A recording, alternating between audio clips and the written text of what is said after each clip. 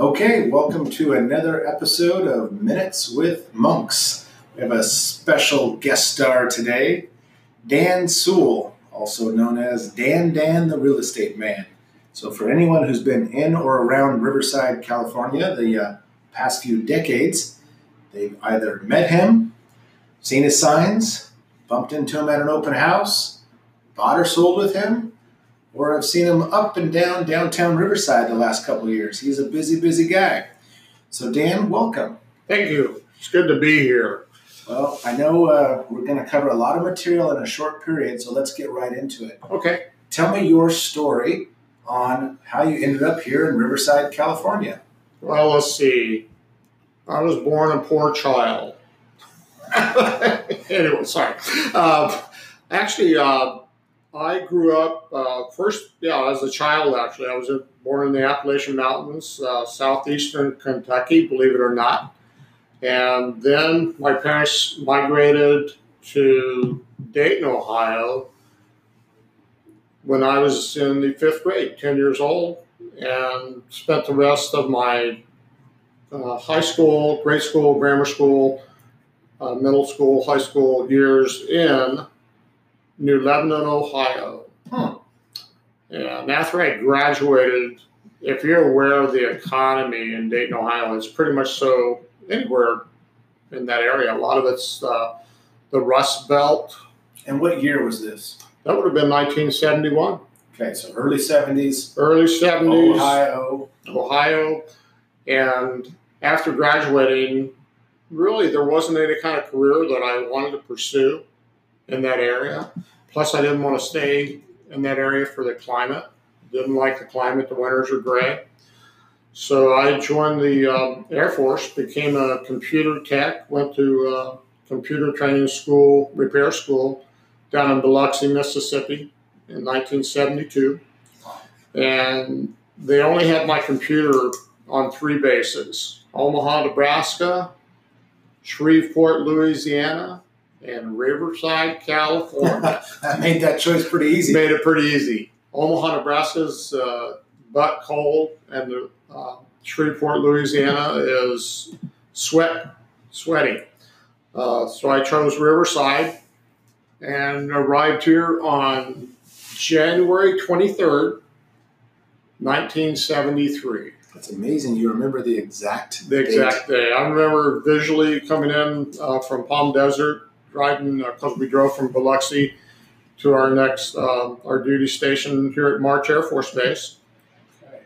And I was in charge of, it was all missile defense. I was more of a Cold War representative. We were against those Ruskies. We didn't want the missiles hitting us. So that was my job, was maintaining the computers. Wow. That were part of the air defense system during that era. And so after real estate, I worked part-time during, actually not real estate, but during the Air Force career, 4 years, I worked part-time. First sales job was at a Florisham shoe shop in the Riverside Tyler Mall. Oh, man. 21 years old. And I worked there for pretty much so full-time, but it was a part-time title. And that was my first taste of sales and working with the public, helping people. And then the next year I worked for Irv Silver's, which was a fine men's European menswear store next door. Then I got out of the Air Force and go, well, gee, what am I going to do? I like sales. I really didn't love working with computers, repairing, maintaining computers. To me, it was a very boring career. So I decided to go into some kind of field where I help people. And I thought about what kind of sales opportunities there are out there. And I chose real estate. And one of the reasons I chose real estate with a 23-year-old mindset or perception was that even during recessionary times, they still sell houses. Oh, yeah. And that I would probably be able to work as long as I wanted to work, as I chose to work forever in my life, because I didn't foresee myself as getting any kind of disability. Sure. As far as physical disability. And so I went to Riverside, what was called Riverside City College at that time, RCC, took all the real estate courses and that they offered, which was 6 courses. And then I went to work for a company called Claude T. Smith, an independent firm, back in August of 1987.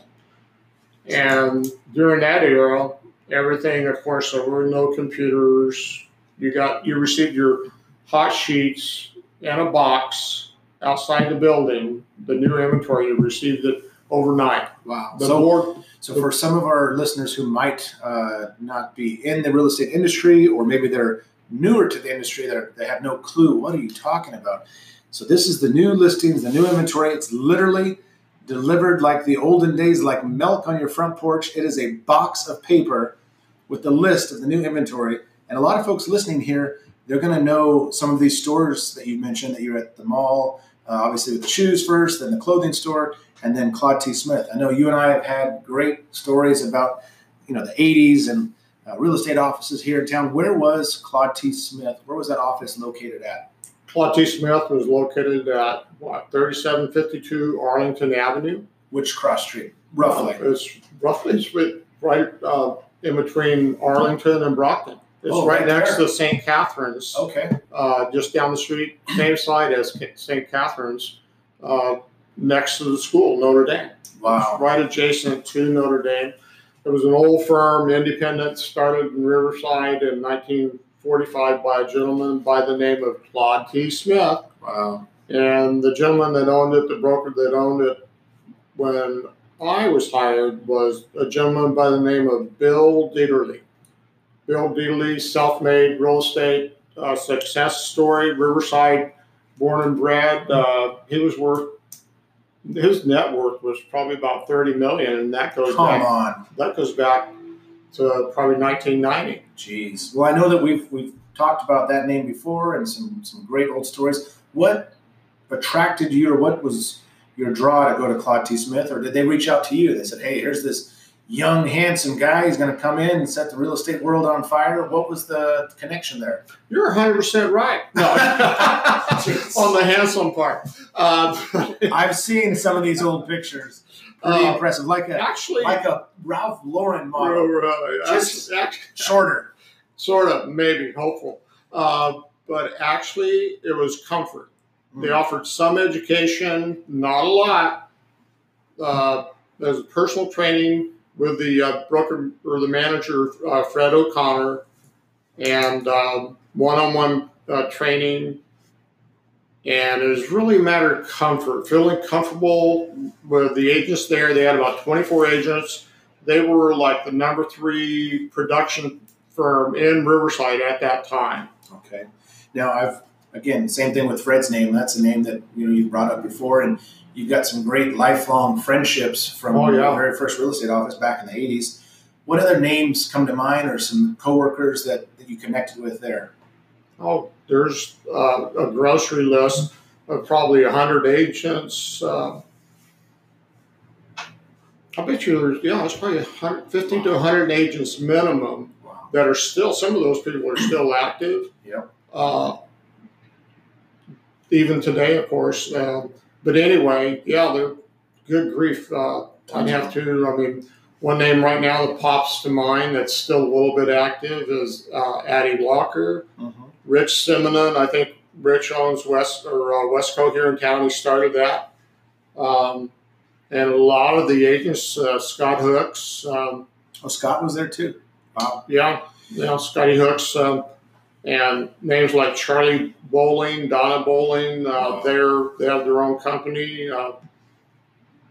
Jerry McIntosh was one of the names. Jerry's no longer around. McIntosh shut down in 1991. No, wait, they didn't shut down. I changed the McIntosh in 1991 from Claude T. Smith. So you went Claude T. Smith, then you went McIntosh. Yeah, because Smith shut down in 91. Okay, got it. And then after McIntosh, then where were you off to? After McIntosh, I was hired by a company that was new to Riverside. It was actually a corporate type franchise type company. And the name of that company was Prudential California Realty. Wow. And that's, for our listeners, that's actually where Dan and I first met. That's where we met in 2001, 2002. Yeah, probably 2001, maybe at the end of 01, start of 02. And, you know, I've I got my license in 98, obviously started selling with you in Riverside not too long after that, after I was done in Claremont. But, man, what a lucky day for me to get a cubicle assigned right outside of your office where I could learn so many more bad words. Bad words, yeah. Yeah, there were a couple of heated conversations I had with, but those were actually with the contractor. Oh, yeah, they weren't never real the estate customer. related. No, they were always the contractor. They were the contractor that, shall we say, screwed up. Yes. Well, it was a good learning experience for me, just obviously sometimes when you're new in real estate, and obviously maybe that's another level of our connection that I never thought of, is I went from selling shoes at Nordstrom to obviously selling houses. So we had that similar background, about the same age. I think I was maybe 22, 23 at that time. You were younger. I was 24 when I started. Wow. So let's do this. So now it's Prudential California Realty. You're selling a ton of houses. Everything is just rolling right along. I would like for you to share, and it's funny because I'm scrolling through photos of some of the homes that you've sold, and I recently closed escrow on a home on Glacier. I see here that you sold a home on Glacier back in, 2003, so this is 17 years ago, and you have a great photo of this beautiful truck. Yeah. Could you tell the listeners and this is a period that I just really enjoy, is the 1950s. What are two of those great fun vehicles that you had during the same period of time, and folks would see you all around town in these two different vehicles? Well, actually, during the 2001, from 2001 to 2010 or 12, my daily driver was either a 1955 Ford F100 that I, of course, totally customized. Yeah, or a 1956 Chevrolet Bel Air that's now in Auckland, New Zealand. That's where its new home is. But I drove around classic. My thoughts were, when I bought those, that I specialized in the vintage homes in Riverside, which was my passion. I still love the vintage and classic era homes. And Riverside has so many nice neighborhoods, the Wood Streets, the Connolly, the downtown area, Victoria Woods, that reflect all that era. And so that was my passion, and that's what I enjoyed selling, and that's what I tended to lean towards as far as helping customers, buyers find those homes, and helping sellers liquidate those homes. So that was my passion. I loved it and still do. Yeah, well, that's one thing I definitely appreciate, is your passion for the vintage home market and just for educating the customer and showing your decades of knowledge, and not just the vintage homes, but all homes. There's plenty of great Dan Sewell one-liners. We won't go through all of them here, but I'm sure some of them might be borrowed from other folks. But one that I use weekly here, especially with the new agents, is you can't sell what you don't see. What you don't see. If you aren't familiar with it, and houses, back to your comment about educating clients, that was another passion. Was I wanted my customer base, when they were buying a house, and clients being sellers, I wanted them to be educated so that they could make an informed, confident choice, whether it was a home they were buying or a home they were selling. And I still believe that you really, really need to spend time with your customer base and client base to educate them. Spend a few more minutes, walk them through whatever it is, a contract, and you never leave the table without asking them are there any more questions. That's true, because that's something I've heard you say many, many times, not just through your doorway when you have a customer at your desk, but on the phone quite often.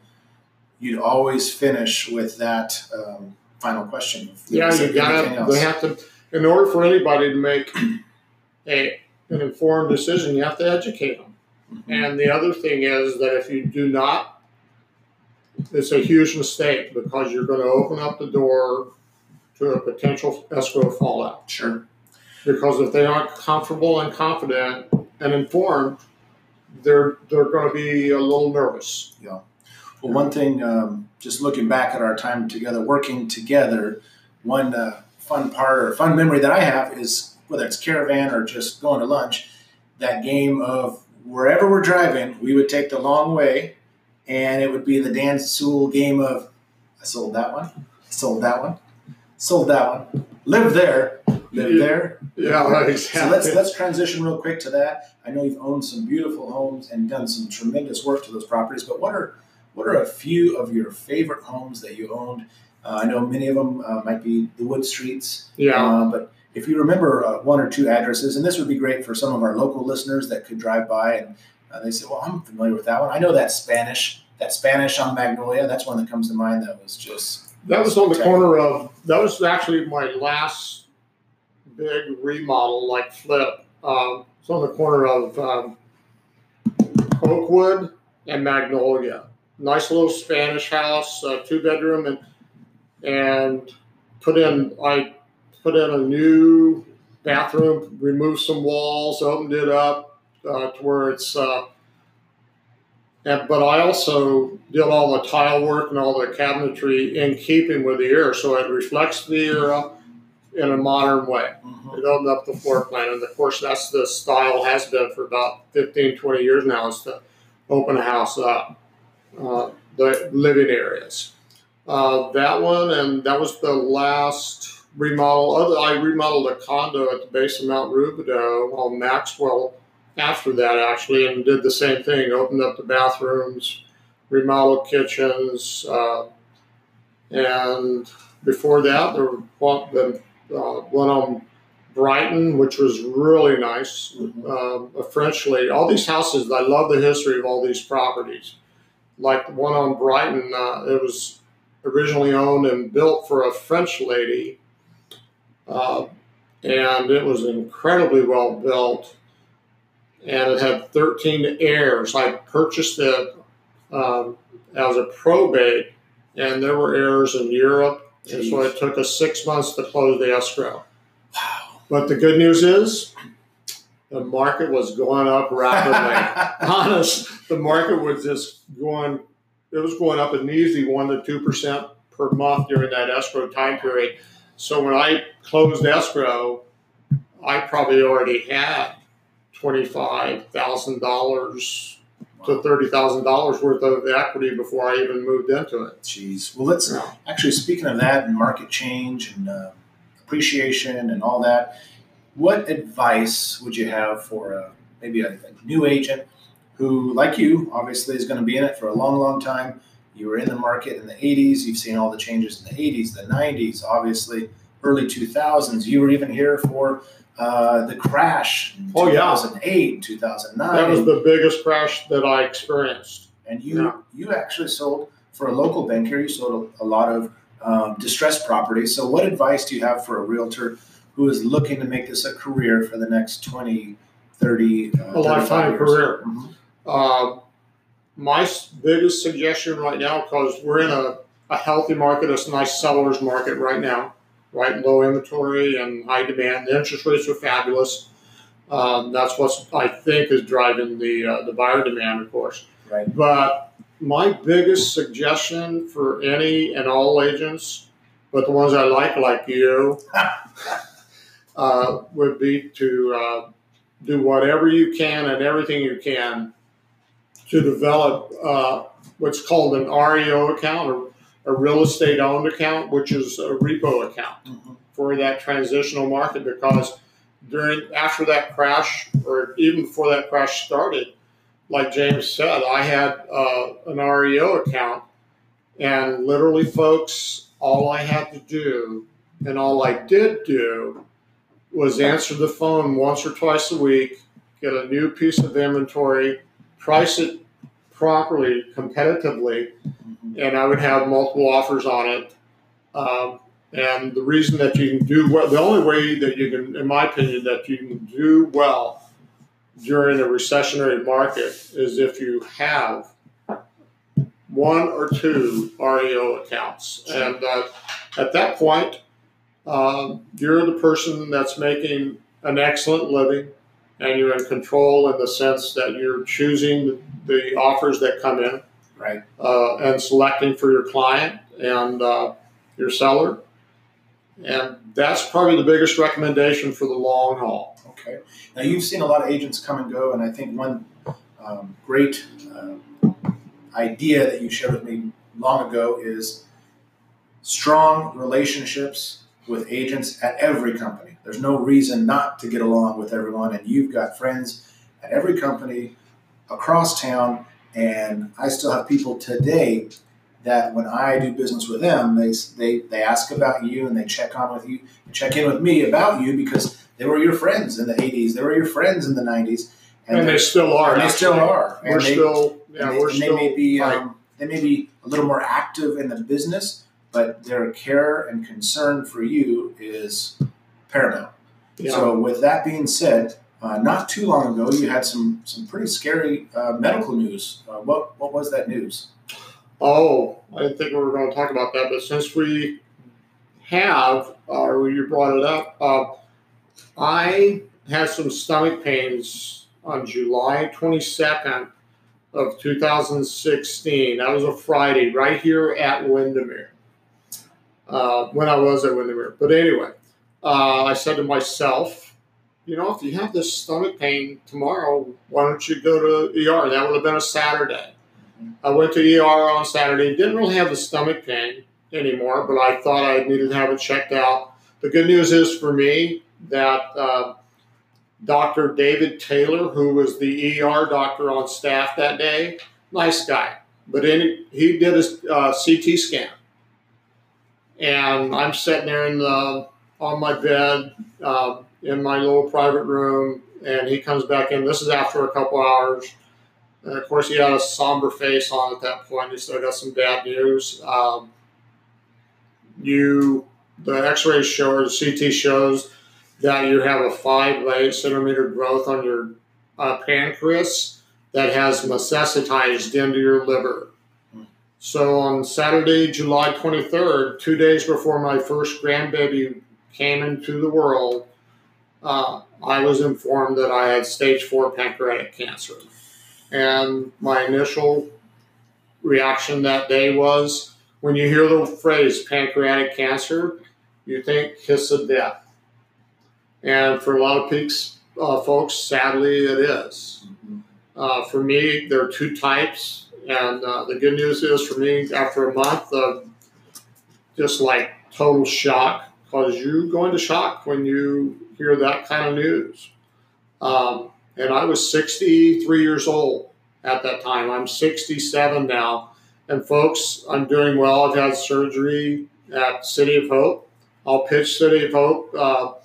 If you ever have a friend or a family member that has any form of cancer, send them to City of Hope. It's the top, in my opinion, in my experience, in Southern California. There are some other good ones. UC Irvine Medical, and UCLA, and possibly USC, and Loma Linda, of course, for certain things. But you want to be with a pro, and a very, very progressive cancer research campus, and that's City of Hope. So now, obviously, looking back at that time, I think the reason I bring it up is because your attitude then and even now, the best energy, the best attitude, and something that was really, really important for me. And I'm just happy to be able to sit here with you today and catch up on some things. But something that was really great was the power of Facebook, because we could actually see you. We could see you smiling. We could see you checking in. We could see you taking those crazy selfies in front of the fountain there, and you're going there for your treatment, or you're getting out, or you're going back, and it just consistently had one message, and that was your smile, and you just led with that. And thanks, James. I appreciate it. I have great friendship and support from friends like you that care and love me, and I love them back. And I'm very, very thankful for the support that I get from my, believe it or not, Facebook community. I mean, I know that my circle of support is genuine. Right. And I have so many dear friends and that comment, and they support me. Every time they comment, and they want to know how I'm doing, and I let them know. And I'm just very, very appreciative of the support that you have given me and continue to give me. We appreciate what you do for us and what you're teaching us, and I think it's amazing. But really, you could survey any group of folks, whether it's Riverside, California, or anywhere else in the entire world. Someone has someone that they care about that's been impacted by cancer. Oh yeah. And every situation is different, but I can tell you this: looking back at the last few years and being able to see you continue to just love life every day. I do. I still have a optimistic, happy outlook on life. I've never been a poor me, and I might as well say this right now: if you have a poor me type of perception, real estate's not the right career for you. Yeah, if you're negative Nancy, just keep doing whatever you're doing. Don't become a realtor. You don't want to be in real estate, because real estate requires a lot of positive outlook. Mm-hmm. You can have a fallout in the morning or in the afternoon, but it's a fallout. The world's not ending. The ball fell or dropped or whatever, but you pick it right back up and you keep going. And that's when it can become fun. When it becomes fun is when you start getting the referrals, and you know that the reason you or she removed or received the referrals, very simply, is because of the quality of work and the care that you gave as a person to your client. Absolutely. So no poor me attitude in our industry. Yeah, and I think another great one-liner that I know I've learned so many from you, but the the idea of it's real estate, it's not heart surgery. No one is dying today. Yeah. It's not that bad. And like you said, you could have a fallout at 9 a.m. and 3 p.m. you get a call, hey, come list my house, we're ready to move. So it's a funny business, and obviously you are a hilarious individual, and people are drawn to you. I think. I'll let me interrupt you. Sure. You have to have a good sense of humor. Oh my goodness. If you don't have a good sense of humor, in the sense of enjoying life and enjoying the little nuances that humor can deliver to yourself and to your clients and friends, because you do want to be able to have that commonality that humor delivers. Sure. Joint humor. If you, I'm not saying being a jokester, but having a good sense of humor, like the guy across the table from me, it pays. Well, I know, again, just in summary, there's so many people that will be listening that have had the experience, whether it's still going on or it's in the past, of having a loved one that's been diagnosed with cancer, all different types. Yeah. And just that mindset piece was so important. Thank you for sharing that. And many people in this business have gone through a lot of traumatic things in their life, and they have the personal trauma, they have business trauma, and I can tell you, you are the only realtor I know who, when going through your treatment and your medical challenges, had both of your ex-wives there and positive. It really should become a TV show, is what it should become, because that is just a testimony to the great ladies that they are, but also the great man that you are. So they both have great character. They're great individuals in their own right, and they're just great people. And they reached out to me to help me, that's just huge. That's Dan the real estate man. He is loved by all. So, in summary, again, we appreciate you listening with Dan Sewell, Dan the real estate man. And again, tune in next time for another episode of Minutes with Monks.